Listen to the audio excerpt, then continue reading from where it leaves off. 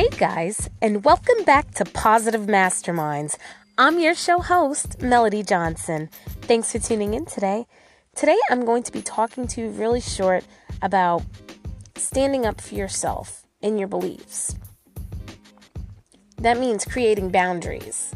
So, anytime I come up with these topics, they're always based on an experience that I've went through, and I share it because I want you to be able to relate to some of this content and to be able to solve those problems for yourself.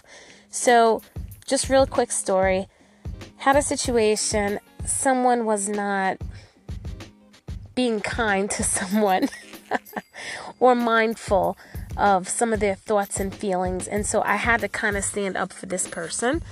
And I also, in turn, had to stand up for myself.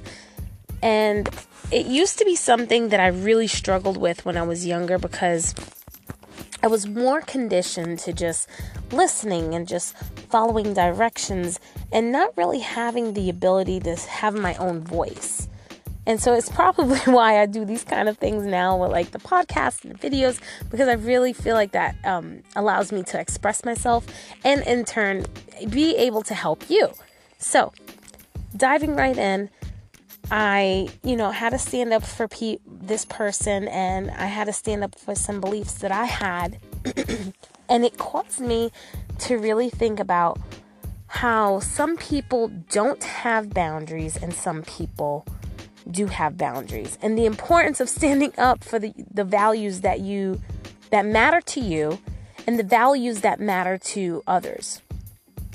It's important to be able to establish boundaries in the beginning in relationships that you may have with someone. So, for example, if someone oversteps their boundaries, there are 3 ways that you can actually prevent this kind of behavior from reoccurring. The first thing is you want to establish direct eye contact.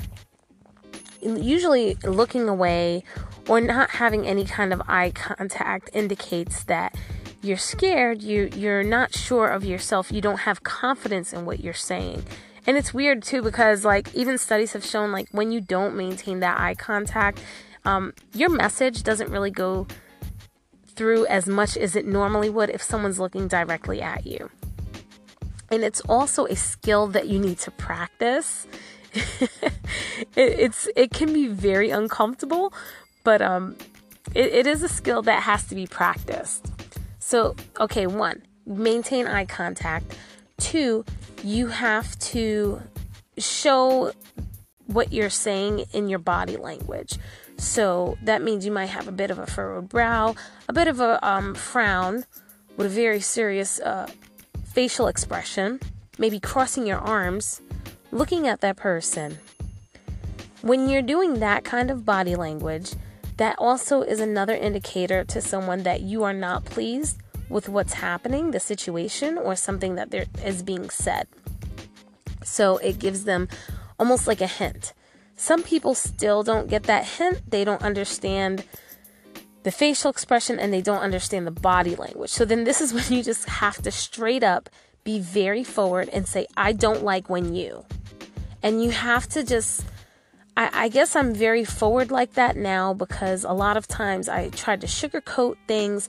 And let's be honest, guys, when you go through a situation over and over again, you get tired of the BS. You want it to just be done with and not have to revisit it again and just move on. Some people don't get that, and you have to communicate it in this manner. This is still maintaining a professional demeanor, and yet you're still getting your message across effectively. So, facial expression, body language, and the third is saying, I don't like it.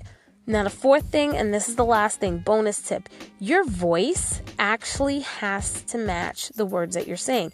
So, in other words, if you're saying, I don't like when you do this, you have to sound like you mean what you're saying. If you're saying it in a joking manner, again, that reverts back to sending a mixed message to that other person. In other words, you could be saying something like, I don't like that, versus saying it like this, I don't like that. Hear the difference? Okay, friends, Well, remember to stand up for your values and your beliefs no matter what, and create those boundaries with your body language and with your voice. I hope that you have an amazing night.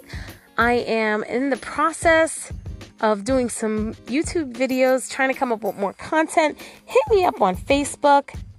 You could go to Positive Masterminds, or you can hit me up on Twitter. I have a ton of motivational quotes. And you can hit me up at OnePosMind. You can just follow me on Twitter or on Instagram. I'm a lot on Instagram, and I have pretty much a huge following. So you should try to connect with everything so you don't miss out on anything, okay? Have an amazing night, guys. And remember that you are worth standing up for. This is Melody Johnson signing out. Take care, friends.